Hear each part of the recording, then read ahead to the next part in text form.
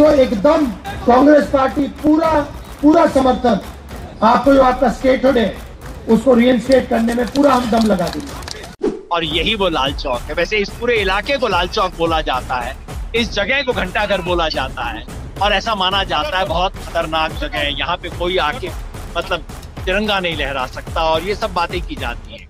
और आज आप देखिए ये लगभग उत्सव बन गया। किसी को ये डर नहीं है कि भी ऐसा झंडा लेके आया हूं जिसको देख के कोई मेरे को गोली मार देगा, कुछ होगा, कुछ नहीं है। मजे से सुबह से हम घूम रहे हैं, बिना प्रोटेक्शन के भी घूम रहे हैं, कहीं कोई डर नहीं, कहीं कोई दिक्कत नहीं।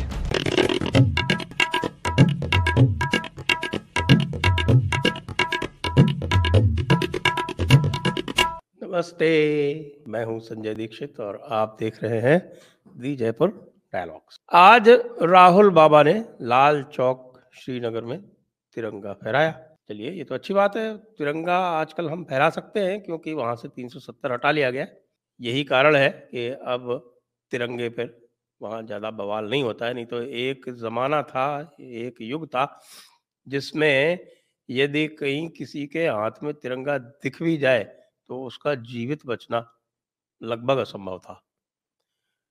इसीलिए जब याद करते हैं कि जब मुरली मनोहर जोशी जी द्वारा यात्रा की गई थी तो उसमें किस प्रकार से नरेंद्र मोदी उनके साथ थे, उन्होंने जाके लाल चौक पर तिरंगा फहरा दिया था।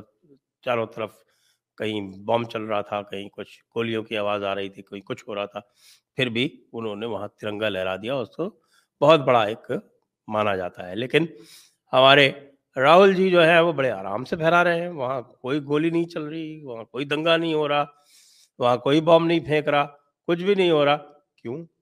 370 हट चुका है। लोग जो है अब मेंटली इस चीज़ के लिए अब तैयार हो गए कि भाई हमको तो अब इंडिया के साथ ही रहना है। नहीं तो मुझे याद है, मैं जब कश्मीर गया था, 2010 की बात है, तो वहाँ पर सब कश्मीर अलग, इंडिया अलग, साफ यही बात होती थी। कहाँ से आए हैं? इंडिया से आए हैं? अच्छा, तो भाई आप इंडिया के नहीं हो? नहीं, नहीं, हम तो कश्मीर के। और ज़्यादा हमारे साथ में एक एस्कॉर्ट था, वो फिर इशारे से मैं मना कर देता था कि इस टॉपिक पे बात आगे मत कीजिए। इतना भय होता था। एस्कॉर्ट का ये हाल था, हमारा जो था वो वर्दी में था। वो कहता था साहब हम आपके साथ नहीं चलेंगे, हम दूर रहेंगे, नहीं तो आपको खतरा हो सकता है। उस कश्मीर से आज का कश्मीर कम से कम इस मामले में तो बहुत बेहतर है। ये अलग बात है कि बहुत कुछ और करना बाकी है जो हो जाना चाहिए था। लेकिन राहुल गांधी जी ने, हमारे पप्पू जी ने एक और बड़ी बात कह दी। अब वैसे भी उन्होंने ये तय कर लिया है कि वो लेफ्टिस्ट के भी लेफ्ट में जाके बैठना चाहते हैं। तो वो हर काम जो है इसी प्रकार का करते हैं जिससे कि उनकी पार्टी जो है उसको कोई भी किसी भी प्रकार का कहीं भी समर्थन ना मिले। तो अब उन्होंने ये कह दिया कि साहब यदि कांग्रेस सत्ता में आती है तो आर्टिकल 370 को रीइंस्टेट करेगी। जी, क्या आप सोच सकते हैं क्या? यह ऐसी एक घोषणा है जो मेरे ख्याल से ममता दीदी भी सोच नहीं सकती करने की, और डीएमके भी नहीं सोच सकती, या कम्युनिस्ट पार्टी सीपीएम भी नहीं सोच सकती कि इस प्रकार की कोई घोषणा कर सकते हैं। लेकिन राहुल बाबा है, वो तो कर ही सकते हैं कुछ। उनको तो पता भी नहीं होता वो क्या बोल रहे हैं। तो खैर उन्होंने ये अनाउंसमेंट कर दिया कि वो 370 जो है वो वापस लाएंगे यदि सत्ता में आ गए तो भाई राहुल बाबा जी, अब हम आपको ये बता दें कि आपके इस स्टेटमेंट से एक चीज तो तय हो गई निश्चित रूप से कि अब आप पावर में नहीं आने वाले हो। क्यों? क्योंकि इस देश में ये जो एक फ्रिंज है पंचमक्कारों की, उनको छोड़कर देश की 90 से 95% जनता जो है वो आपके मुंह पर थूकेगी अब इस बात से। तो आपने नया नया कहा है, हो सकता है आज चैनल्स पे इसकी डिबेट हो। वैसे आज चूंकि रविवार है तो सारी चैनल छुट्टियां मना रही हैं, इसलिए कल होगा। हम तो मजदूर लोग हैं तो इसलिए हम अभी आपसे बात किए ले रहे हैं। तो 370 वापस लाओगे कैसे, इसके बारे में कभी सोचा है क्या आपने, राहुल बाबा? तो राहुल बाबा 370 लाने के लिए आपको ध्यान होना चाहिए कि 370 जो था एक टेम्पररी आर्टिकल था। वो टेम्पररी आर्टिकल में उसमें प्रावधान था कि उसके माध्यम से कॉन्स्टिट्यूशन के और जो आर्टिकल्स थे उनको अमेंड किया जा सकता था, और उसके लिए फिर आपको आर्टिकल 368 जिसमें अमेंडमेंट दिया हुआ है, अमेंडमेंट ऑफ द कॉन्स्टिट्यूशन, उसके माध्यम से जाने की आवश्यकता नहीं थी।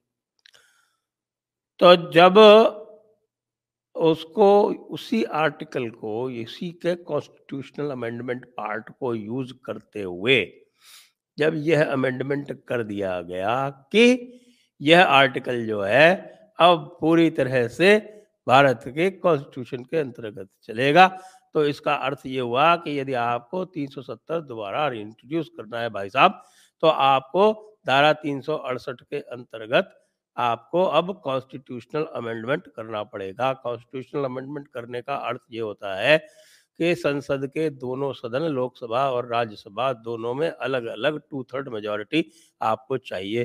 तो भाई राहुल बाबा जी, आप कौन से दिवा स्वप्न में जी रहे हो कि आपको लगता है कि आपके अपने जीवन काल में, मैं मानता हूं कि आप कम से कम 50 वर्ष और जी सकते हो, तो इन 50 वर्षों के, हालांकि आप चाहोगे नहीं 50 वर्ष जीना, मुझे पता है, लेकिन इन 40-50 वर्षों में जो आपके जीवन के बचे हैं, आपको कैसे लगता है कि आप कभी इस स्थिति में होगे कि आपकी 2/3 मेजॉरिटी दोनों हाउसेस में आ जाएगी, अकेले या सहयोगियों के साथ? तो इसलिए न नौमन तेल होगा, न राधा नाचेगी। इसलिए आपकी मर्जी में जो आया वो आपने बोल दिया। वैसे भी आप वहां पे गए तो हो वहां पूरा गैस लाइटिंग करने के लिए, क्योंकि आपने गैस लाइट कर दिया कि यहाँ पर बाहरी लोग आ रहे हैं। बाहरी का क्या मतलब होता है भाई? एक तरफ तो कह रहे हो कि भारत जोड़ रहे हो, और जम्मू कश्मीर में जाके कह रहे हो कि भाई बाहर के लोग आ रहे हैं। यानी कि आप जम्मू कश्मीर को भारत से तोड़ने का कार्य कर रहे हो। वैसे भी पूरी यात्रा में कार्य तो आपने लगभग यही किया है कि आपका एक ही मत था कि किसी तरह से भारत को इस प्रकार से तोड़ो कि आपकी जो राइवल पार्टी है, आपकी जो प्रतिद्वंदी पार्टी है, वो कम से कम लोगों से टूट जाए। तो ये भारत जोड़ो यात्रा तो नहीं थी, ये लोगों को बीजेपी से तोड़ो इसकी यात्रा थी, और इसमें आप जो है वो पूरी तरह से असफल रहे हो। कोई भी और होता तो 3 महीने क्या, मतलब आप लगभग 150 दिन लगाए, लगभग 5 महीने आपने लगाए इस पूरी यात्रा में। तो इतने दिन यदि कोई चलता पैदल तो निश्चित रूप से देश का पूरा माहौल परिवर्तित कर देता। लेकिन आपका तो खैर कहना ही क्या है, आपका तो कहना ही क्या है कि आप तो लगातार इसमें जो है मनोरंजन का एक माध्यम बने रहे, और इसी मनोरंजन के कारण आपने जो मनोरंजन का कार्य किया है, उसी के कारण लोग इसको मनोरंजन की तरह ही ले रहे हैं। अब इस तरह की बातें करने से अगर मैं इसकी विश्लेषण करूं, तो हो सकता है आपको वायनाड में कुछ वोट मिल जाए, लेकिन मैं आपको एक और गारंटी दे देता हूं। इस समय आपकी एक सीट है उत्तर प्रदेश में। मैं आपको आज भविष्यवाणी कर रहा हूँ राहुल बाबा कि यह एक सीट आपको, कांग्रेस को, अगले चुनाव में नहीं मिलने वाली। वैसे भी गुजरात में आपको एक भी सीट वैसे ही नहीं मिलेगी। राजस्थान में यदि कोई थोड़ा बहुत चांस था तो आपने 370 की बात कर दी। इसको तो निश्चित रूप से मोदी जी नहीं छोड़ने वाले। आपने तो उनको बैठे बैठाए एक ऐसी फुल टॉस दे दी है जिसको उनके जैसा अच्छा बैट्समैन तो छक्का मार के स्टेडियम के बाहर ही पहुंचा देगा। और यदि कोई इस तरह का होता कि भाई 120 यार्ड के आगे अगर चली जाती है गेंद तो उसको 10 रन दिए जाते, तो वो 10 रन वाला ही शॉट मार देते। तो आप उन स्थानों पर जहां बीजेपी सैचुरेट हो चुकी है, उन स्थानों से आप बीजेपी की एक भी सीट अब कम नहीं कर पाओगे इस स्टेटमेंट देने के बाद में। तो जिन लोगों ने भी आपको ये बताया होगा और जिन लोगों ने भी आपसे ये प्रश्न पूछवाया होगा और आपके दिमाग में ये पहले से डाल के रखा होगा कि यदि इस तरह का प्रश्न आए तो इस तरह का उत्तर देना है, तो आप ये समझ लो कि ये उसी प्रकार का सेल्फ गोल है जो दिग्विजय सिंह ने किया था, तब आपने दिग्विजय सिंह की डांट लगा दी थी, सीधे नहीं तो इनडायरेक्टली। अब आपकी तो डांट कोई लगा नहीं सकता। अब तो आपकी मम्मी भी आपकी डांट नहीं लगा सकती हैं। आप तो जो है वो कद में बहुत बड़े हो गए हैं, यद्यपि अध्यक्ष कोई और है, बेचारे को कोई नहीं पूछता, ना कोई जानता है उसको। तो भाई राहुल गांधी जी, आपको बहुत बहुत बधाई कि आपने 2024 से तो कम से कम आपको अपने आप को पूरी तरह से अलग कर लिया और आर्टिकल 370 को वापस देने का वादा करने के बाद में हम अब आपको पूरी तरह 2024 के चुनावों से बाय बाय कर सकते हैं। जय हिंद, वंदे मातरम।